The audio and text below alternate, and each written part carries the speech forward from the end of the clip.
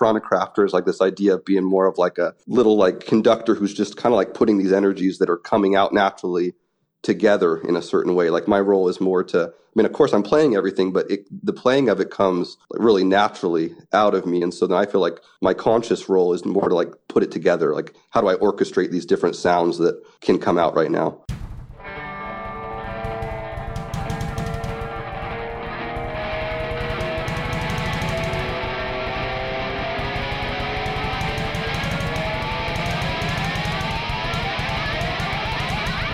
Hello, everybody, and welcome back to the Earfuel Podcast. As always, I'm Joel Freemark, and you can follow me on Twitter at GetEarfuel and at The Daily Guru.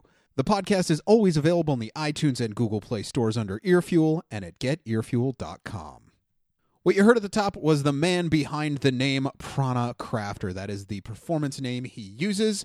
We discussed his stunning new record, as well as what he likes to call mystic psychedelic. It was a very cool conversation, and we'll get to all of that right after a quick album review.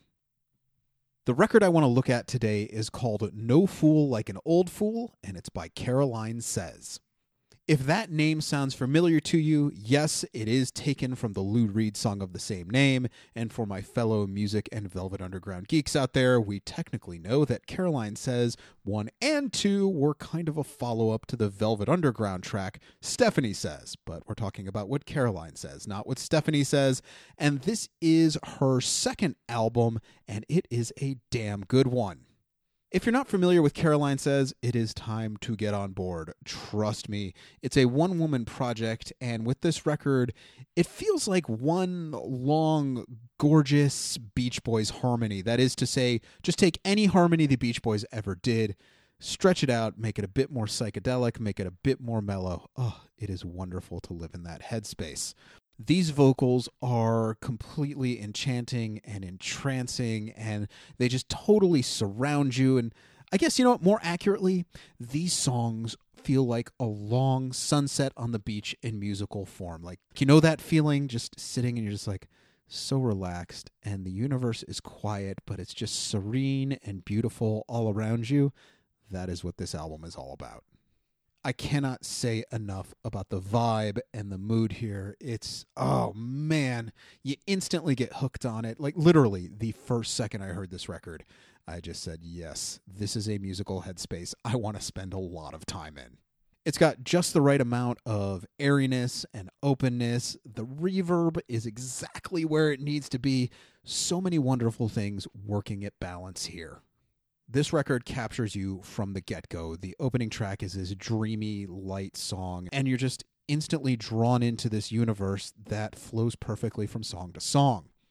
There's elements of soul and funk and electronic and dream pop, and even when the tempo gets a bit faster, the mood is never spoiled, and that is one of the things that's best about this record. At the same time, this album is very subtle. It's a bit unexpected. It's somewhat subdued. It's like it's trying to go unnoticed with how much it's pulling you in. It's very sly and sneaky in that way, and it's a really cool thing to experience. The orchestrations here take your mind in wonderful directions, keeping you in this mellow, but hold on here. Don't think that this record is going to put you to sleep, because it won't. It completely captivates you. It surrounds you, and you're just in this serene world. I really love this record. The vocals are blissful, and this is just an album, honestly, you need to experience it firsthand to properly appreciate it. Caroline Says, No Fool Like an Old Fool. Go check it out. Moving on. Bodhicitta's Choice is the most recent release from Prana Crafter. And when I first heard this record, I said, this is like nothing I've ever heard before, and I like it a lot. I discussed the record at length a few episodes back, and it's one of those albums, again, kind of like the Caroline Says record. It instantly surrounds you, and it's just this beautiful musical world that's created. I think I referred to it as the sounds you'd hear if the forest, the trees and the animals, had a jam session, and I stand by that description. Will, who is the man behind the name, and I connected via the magic of the internet to discuss how he creates such uniquely captivating sounds among many other topics. So sit back and let your mind sink into the world of Prana Crafter.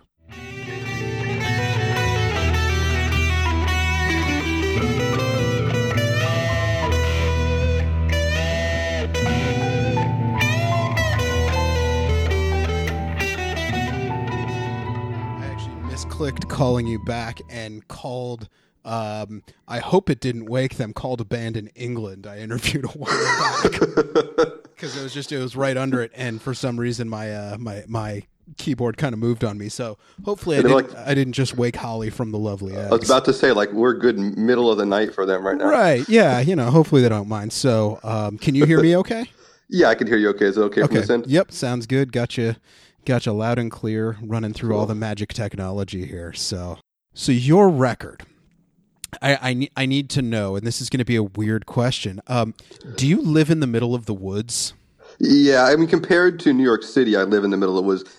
For where I live, I like, because we live on like a couple acres that's wooded, but we're like, there's the neighbors on a couple acres next to us and next to them. So compared to like rural people, sure. I'm not in the middle of nowhere, but compared to like any city, yeah, like we live on a couple acres of woods, and then we're out in a part of Washington that's like, we're up, if you're going up the peninsula, like past the Capitol Olympia, and you're going up the peninsula up into that little part, we live kind of in that region. So it's out there because that whole region is just like the interior of that peninsula is protected like forest land. So it's totally wild, like for sure up here. It just takes a couple, if we just ride our bikes from here, you're out into the woods, deep woods without too long of a ride. I am so incredibly jealous. It's nice. I miss that.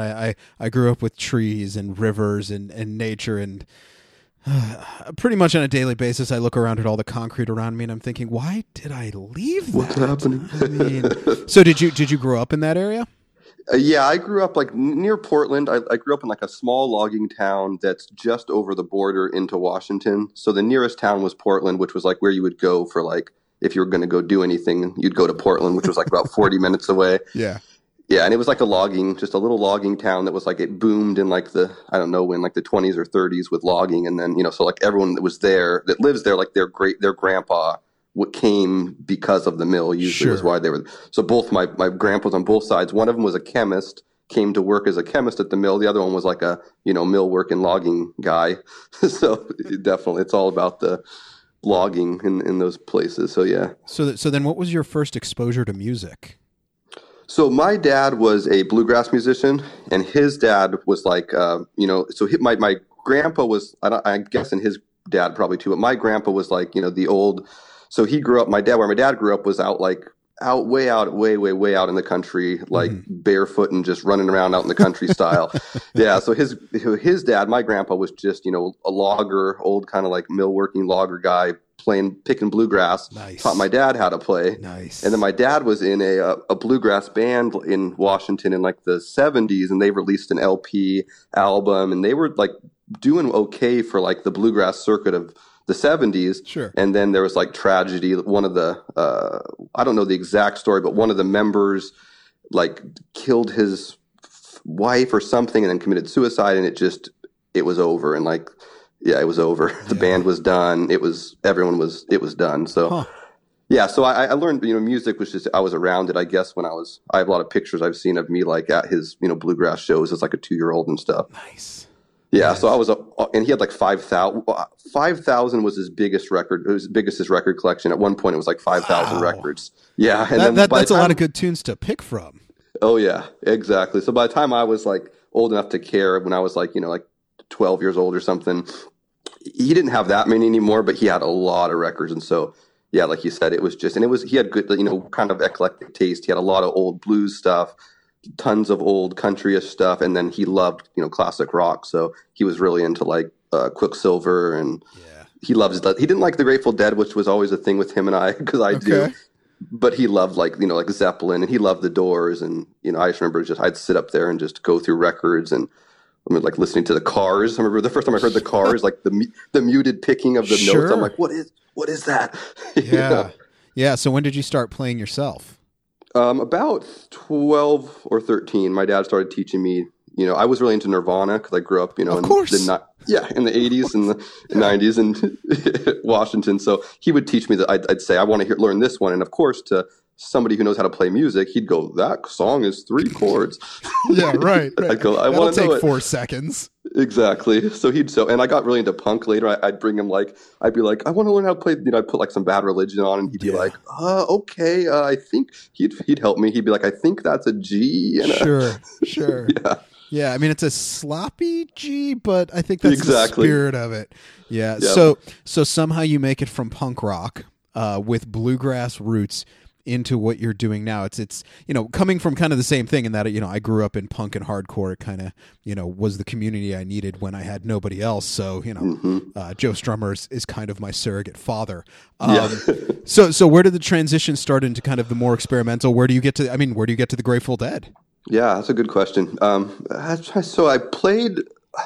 So I think before I got into punk, I was really into, like I was saying, like the kind of that alternative kind of stuff. Sure. And I think somehow because there was a connection with that back to like stuff like kind of mainstream classic rock stuff like Zeppelin or Sabbath and stuff. Sure. So I think there was that little bit of connection, and my dad being into even though he wasn't into the Grateful Dead, he was a very he was a psychedelic like hillbilly type of guy. Like he was a country boy, but that got major into the psychedelic scene. So he was into the weird, like he was into some of the. So I think there was a little bit of that going, and then somewhere in my teens, I definitely started listening to 1990s teenager and listening to going to the Pink Floyd laser light shows and like. Whoa. So I think it was probably that. I think it was probably had to do with kind of just that age and getting kind of like I was a really like one of those teenagers that's always like thinking too many existential things, So I think you kind of I was just looking for something a little bit more like contemplative or something, and so I was drawn to that stuff. And then I guess it kind of probably had a lot to do with just the culture too that I was kind of into at that time. Got a little bit more into a psychedelic kind of culture and less about the skateboarding and punk rock that I'd been into. Yeah, I mean, because you can feel a lot of that meditative. When I would listen to the record, there's a lot of a meditative feel through a lot of those songs. Is that something that you're conscious of creating when you're in the creative process? Yeah, absolutely. I think what it is in a way for me, it's like almost like mood setting, but like for myself. So if I'm going to like be putting some type of lead work onto something, like for me personally, there's a huge difference between what I get in the moment, like doing improv, what I get out of it based on what's already there. So if I like put something together that's just kind of skeleton, it's not really very deep for me, and I can play something over it, but I've found that it's very different than if I get something that really like something really droney that actually gets me into a little bit of a different space. And then I can and it probably, if I was I'm doing most of this myself, if I was playing with a band, it would be different. I'm sure I'd be getting some of that off of their energy. Sure. So I think some of it might have to do with that, almost like setting the mood for myself to get the most that I can out of it. And then I think that helps in the final product because then I put that much extra time. I put a lot of time into like those things you're talking about, like the droney.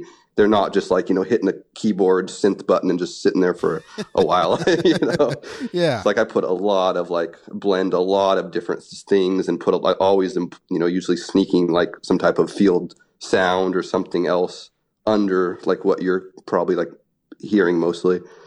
So where does then the whole creative process begin for you, because there are so many different elements?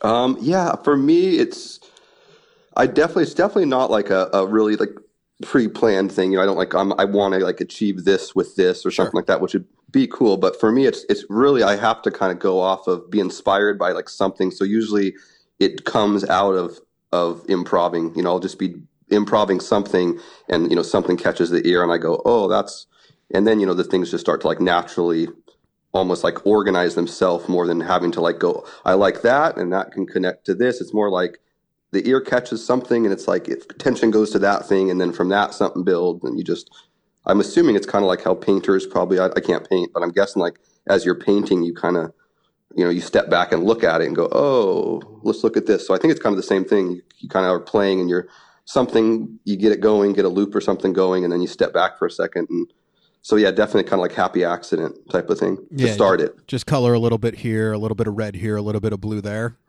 I think so. And then say like, what am I seeing versus saying I'm going to paint this cat. Yeah. It's more like, yeah, like you're saying, paint a little here and like, oh, what was that, a cat? No, it's a snake or whatever. Yeah. So, yeah. And so do do the pieces then eventually fit together, or, you know, I mean, it seems to me, listening to some of it, it's almost classical in a sense that there seem to be movements. Is it like, okay, I've got this piece works with this one, and then I've got this other thing over here? How does that flow work in your mind? Yeah, that's a good question. So, I think of it myself kind of in the way you are describing it too, as kind of like these movements of, like, in one track, usually there's at least two, like, very distinct, different kind of movements. And I think that it's like, once again, kind of like an instinct type of thing for me, where I just know, and I'm guessing it probably is similar with, you know, other types of art for people. Like, I just know at a certain point, like, this is where this should be, like, this doesn't need to go anymore in this direction. And, like, you know, and so it's just kind of like an instinct, but it's not a lot of, like, linear, like, narrative thinking that I have going, I think. But part of that's probably just because I've been doing it, and I'm in my mid-30s, and I've been multi-track, like, recording since I was probably 15. Yeah. So I think it probably has to do, but if I had to, like, think of how it kind of works, I bet you it's like I see it kind of as like a movement, and like, okay, this it's done what it's going to do, and now it needs to move into some other energy or something. And I do a lot of time mixing. Once I get the elements I think I want there, I spend a lot of time mixing it to get all the fades and different things right, so it's kind of flows. Yeah. You mentioned that you add in a lot of field recordings. Are those ones you do on your own?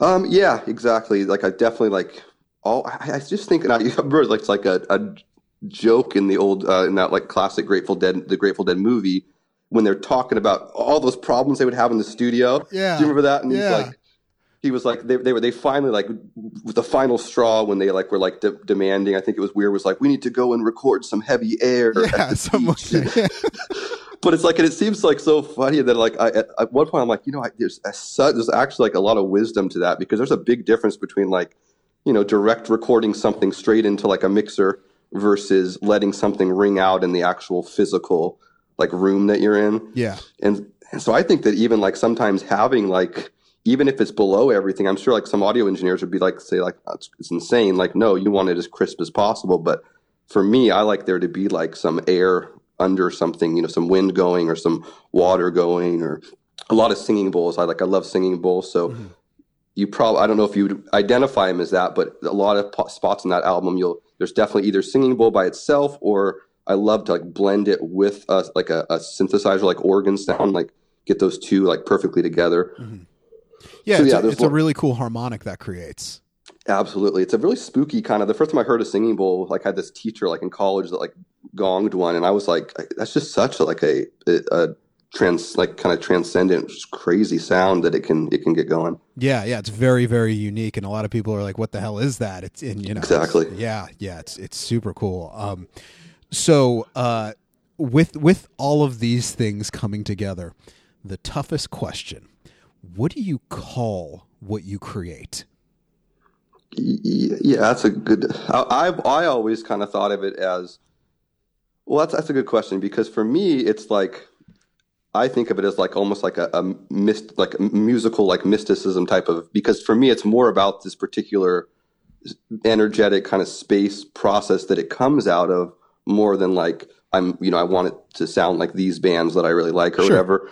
So I used to always try to call it mystic psych, because I'm like, people are going to identify this as psychedelic music, because to me it's always seems psychedelic. Uh-huh. And for me, like, that definition of psychedelic just more meaning that it's not completely, like, exactly what you're going to expect to, you know, happen. It's not going to be completely predictable, although there's some stuff that is, you know, predictable in any music. But so I've always thought, like, mystic psych, or, like, kind of like, you know, the thing I relate most to is the idea of space music, but like almost like inner and outer space, you know, type of music. Yeah.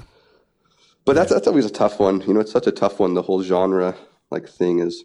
Yeah, psychedelic in general. It's. I know, you know, it's one of these, you know it when you hear it, but the definition is impossible. Impossible. You know, it's become kind of this catch-all, and I like that, though. Mystic psych. Like mystic psych, and I think that's, like, the closest I could get to it. And I heard at some point, it was like really recently, I saw some interview with one of the drummers from the Dead. I don't remember which one it was, but they were talking about how I think it was Bill, and he said that, like, he thought of their music in their prime as like trance music more than as like jam rock or whatever people were calling it. He was like, for us, it was like a group trance type of music that we were in this group. And so for me, it's almost that kind of thing. It's like, that's much more important to me for what I play and for what I hear, like what I like and don't like. A lot of times for me, it has something, you know, it's always that thing you can't put your finger on. It's like, no, the energy, the energy is not like quite right in this other thing. But in this one, it is, you know, for me, and I'm sure it's personal for every person, so what they resonate with. It's almost like the songs are a bit of a byproduct of you kind of on this journey, if you will, to find that moment. I think so. And like so there's this one, I can't remember his first name, but his last name is Barrett. And he's like this, I don't exactly even know what his exact specialty is or anything, but he wrote this paper that I saw recently that was really cool. It was about improvisational music as kind of like a self-organizing kind of system where it's not like directed in a certain way. It kind of comes together itself. So I think it's more of like, it's like the music for me is this being like, that's why I even call it prana crafters, like this idea of being more of like a little like conductor who's just kind of like putting these energies that are coming out naturally together in a certain way. Like my role is more to, I mean, of course I'm playing everything, but the playing of it comes like really naturally out of me. And so then I feel like my conscious role is more to like put it together. Like, how do I orchestrate these different sounds that can come out right now? And just kind of say, okay, here it is. This is the moment that I've created from exactly. my energy. Yeah, exactly. And I really like what you were saying earlier about kind of having that purposeful air or stream or something like that. I think it adds so much to the atmosphere and really kind of almost firmly roots it, no pun intended, in kind of that earthy feel. Like I said in my initial review, I feel like this album, if the Forest had a jam session, this is the music that would come out of it. And I really, really dig it. And at the same time, Pan-Dimensional Drifter. Really love it. It almost felt at points like Funkadelic's Maggot Brain. Like it started to get a little dark in really, really cool ways. Was that a separate piece, or did that again just kind of come around the same way? I'm trying to, so that one definitely, it came, I mean, it went in like kind of the chronological order that you hear it, and it's definitely how it was like created. It was created first with that first section, which was mainly, there's definitely a little bit of synthesizer in there, but a lot of it is just guitar kind of in a weird, like doing weird kind of stuff. And then like there's like some wind, I know, and stuff going in there. And then I can't remember that. It's interesting that part, like, because in that song, it kind of just crashes like right from that soft stuff, like right into like, and I don't exactly remember like exactly how, like, because that's really abrupt. It's just all of a sudden it's like, and I think in some way like it was like I knew that it was time to like for something to bash through there, but I don't know exactly how, you know, how intentional, like how that fade and everything kind of came together. But then, yeah, you know, it really was. I think as much as it seems like as those sections are kind of distinct, I think it was kind of just a flowing kind of like composition, the way that it came together. It was, I mean, I'm not sure if that's answering your question at all. Yeah. So then you kind of, in a way, it sounds like you see this record almost trackless in a way. Like that, you know, it should be experienced as one piece. And, you know, so then how did you come up with, this is the end of kind of this piece? This is, you know, how did that form then? That's a good question. I think with each of these ones, even though like I think you're definitely right that it's kind of trackless, and that I think somebody, if they didn't know and they weren't looking at any numbers, they might not necessarily, even though these ones kind of they don't transition into each other. I think somebody could be like, well, is this that? Yeah, is this that? The flow is there. The flow is absolutely there. So I mean, I don't know. I think that for this one, they definitely were, you know, they had their own, each one, the way that it's broken up as a track, kind of, for me, it had its own like identity as that's the whole thing, even though like some of them, you know, went up and ebbed and flowed within themselves and could have been. I remember at one point when I was early on doing, you know, music, and not a lot of people were listening to it, but there's this one guy who would always listen to him, and he heard one and he was like, you know, that seems like that's two different tracks, you know, because he was noticing that kind of thing where you could split it right there, you know, you could split it right there and then just start the next one.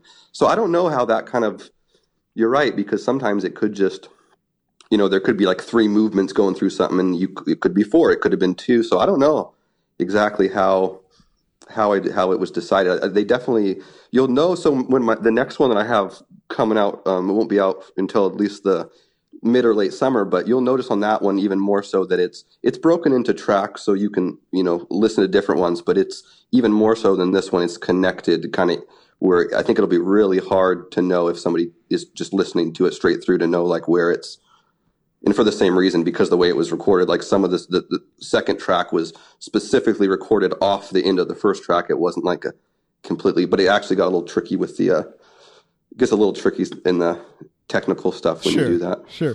So you have another record coming out in a few months. So do you just constantly write and record? Is it just this never ending cycle? Yeah, definitely is. It's always like especially with like the instrumental. So I also do, you'll hear on this next one, there's some like folk. They're definitely still very psychedelic, acid folky, but kind of folk with vocal songs on there too. And so with those ones are a little bit like more, I do a lot less of that. And those like, I take a lot longer to kind of, for me to feel like they're ready. But like for the instrumental kind of ones, they just come like kind of when they want to.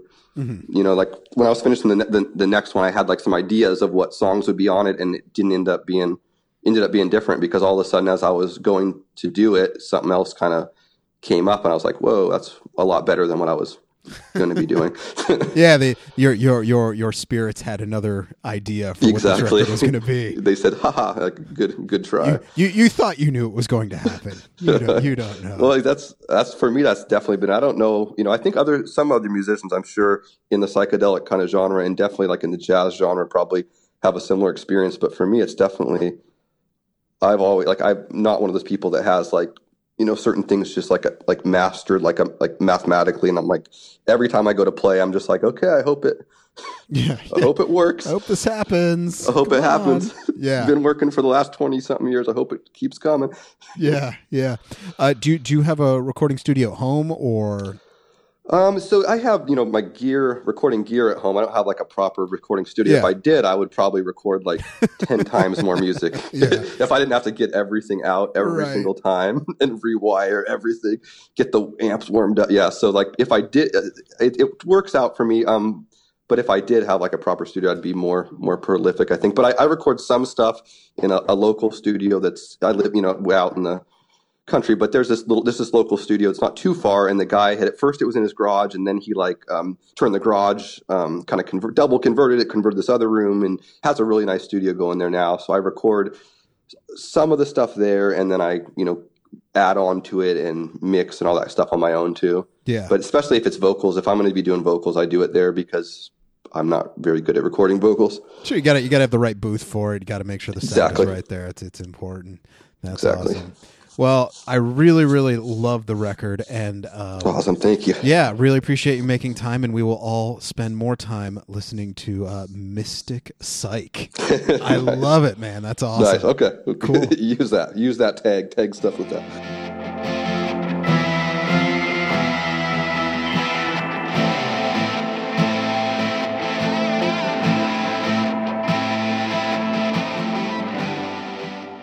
My thanks again to Will, a.k.a. Prana Crafter, for making time. That is PRANACRAFTER. Go grab Bodhi's Cheetah's Choice, and if he is coming to your town, do your ears and your mind a favor and check him out. Now, before we wrap the episode, I do, of course, have your Ear Fuel listening assignment. For everyone new to the podcast, each episode I assign an album to listen to in full, beginning to end, without any distractions or interruptions. It stems from the idea that these days people have relegated music to a background task. You're listening to music when you're at the gym, you're sitting at your desk at work, you're driving, and it's just not fully concentrating on the music. So this assignment is about taking some time each week to consciously listen to music for the sake of the music alone. This episode, because I've been playing it a ton lately, your assignment is Dead Boy and the Elephant Men's awesome 2005 album, We Are Night Sky. Dead Boy and the Elephant Men is one of the many projects fronted by Dax Riggs, but this one is by far my favorite, and all of you Acid Bath and Solo fans, I encourage you to argue that one. I stand by Dead Boy and the Elephant Men being the best Dax Riggs project. It's this grimy, steamy, kick-ass rock and roll through and through. And this is one of those albums, I mean, it's 13 years old, which is insane for me to think. It never gets old to me. It is always welcome in my ears. I love it. It's just the right amount of heavy, but the key is these songs are catchy as hell.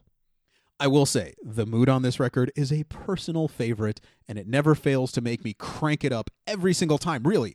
It's one of those records that demands to be played louder and louder and louder, and you just rock out to it.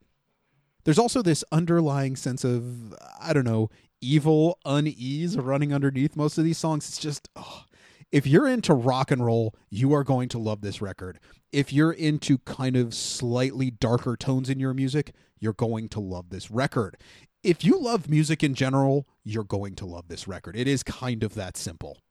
From the wonderfully delicate No Rainbow to the fierce stomp on Blood Music to the dark groove of Misadventures of Dope or even the perfectly blended How Long the Night Was, this album is one great track after another, and I dig each and every one of them.